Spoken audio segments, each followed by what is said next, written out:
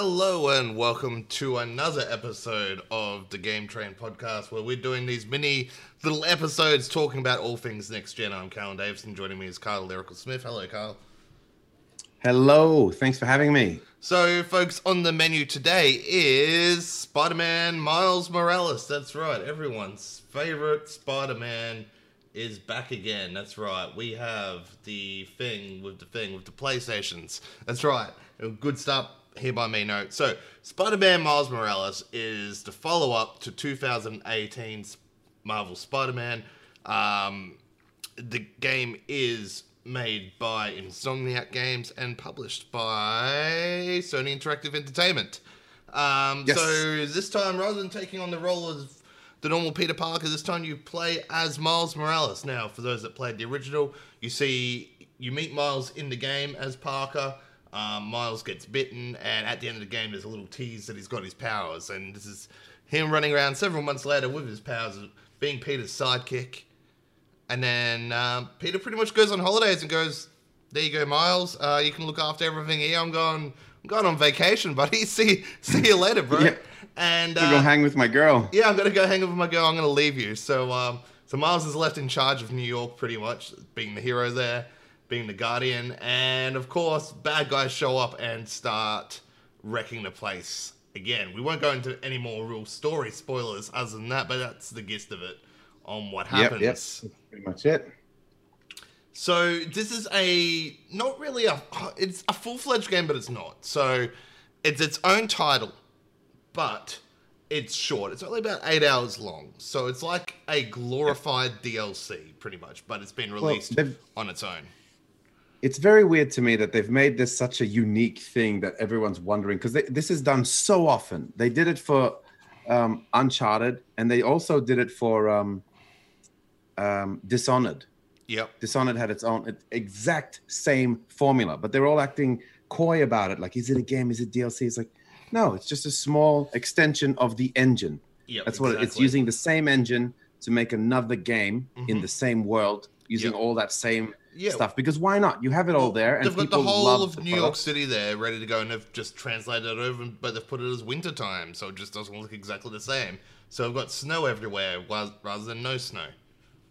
Yeah, exactly. And, different character, different game. And it's like, instead of DLC, you add a whole lot more extra moves and, like gameplay mechanics within your character, but still you can tell it's very much using that same DNA.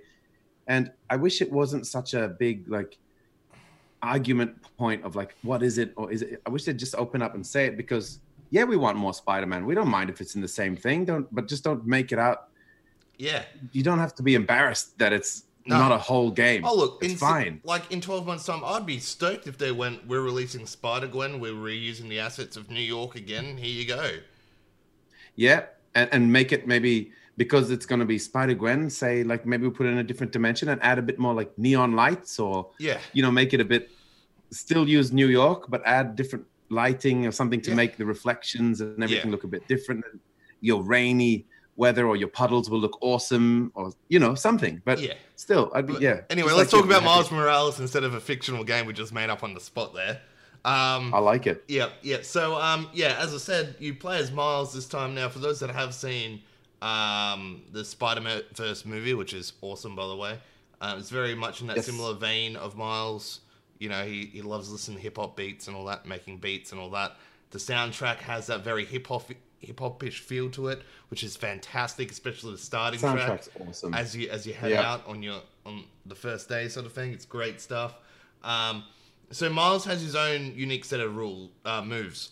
Just like Spider-Man, he can swing around, climb up buildings, and fight in combat. But he's got his own set of moves as well.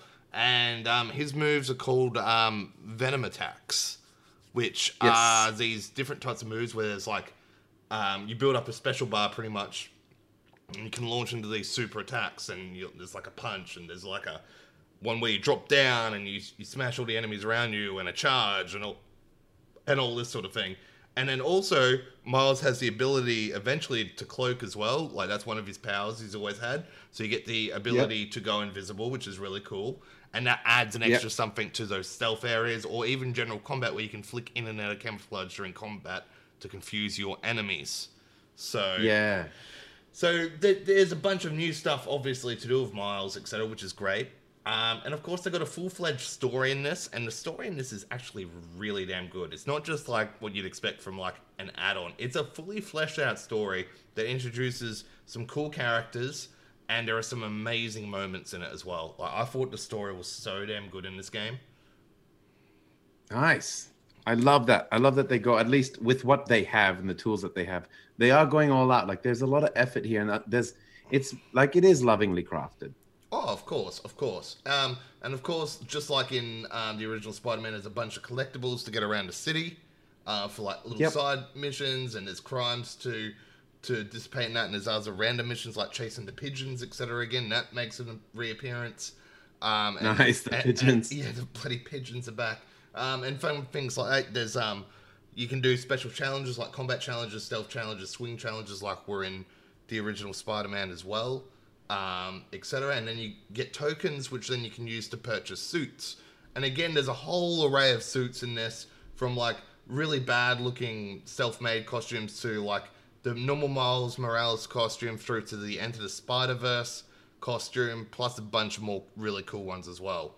Yeah, and they have even added, but you have to apply it, but they've added the animation effect from Into the Spider-Verse, which I thought was really great because you can actually apply that to any costume. Yeah.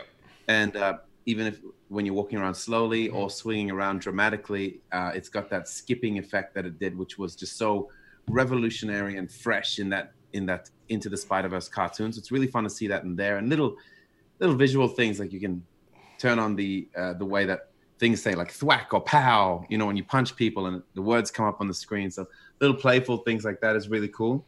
And straight away, first thing I noticed is it's subtle, but it's another really nice showcase for the haptic feedback in the controller in the game. As soon as you start, you can feel the train on the tracks, and you know, like cars around you and doors opening on certain areas. It's like surround sound, but for the vibrations and rumbles. Oh, it feels nice. And I've heard in the remaster of Spider-Man on the PS5 that they go next level again with the haptic feedback, that it really tightens up during swings. It tightens up a tiny bit, but not that much in this one. They didn't go all out. But yeah, you can run the game at 60 frames a second, or you can go into a high graphics mode where you get all the really nice ray tracing, etc. happening, which is really cool as well. But really, that's all there's really about to say about this, really, without going into big spoiler territory, which I don't want to do.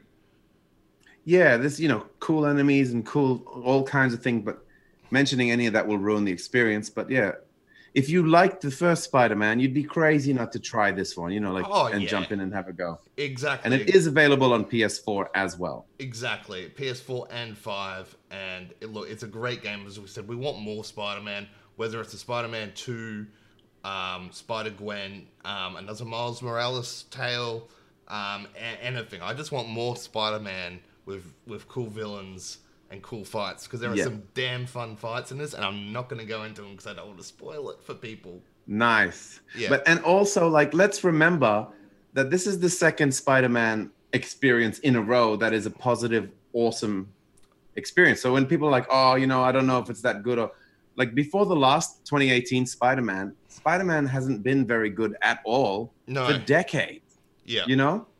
So, and finally we get this like flawlessly beautiful game in 2018. And then this is like, you know, it's not a full-fledged game. And suddenly there's people kind of having a whinge. And it's like, guys, this is still an amazing, amazing, amazing Spider-Man. Like, what an age we are in that, like, I can't wait for more. I really can't get enough of Spider-Man. Would you, we kind of touched on it, but would you be okay with them using the exact same city for Spider-Man 2? The exact same city if it meant the game came out sooner? Or would you rather them enlarge New York in a way, like still Manhattan Island, but enlarge it even further for part 2 Spider-Man? Yeah, you know, I'd love them.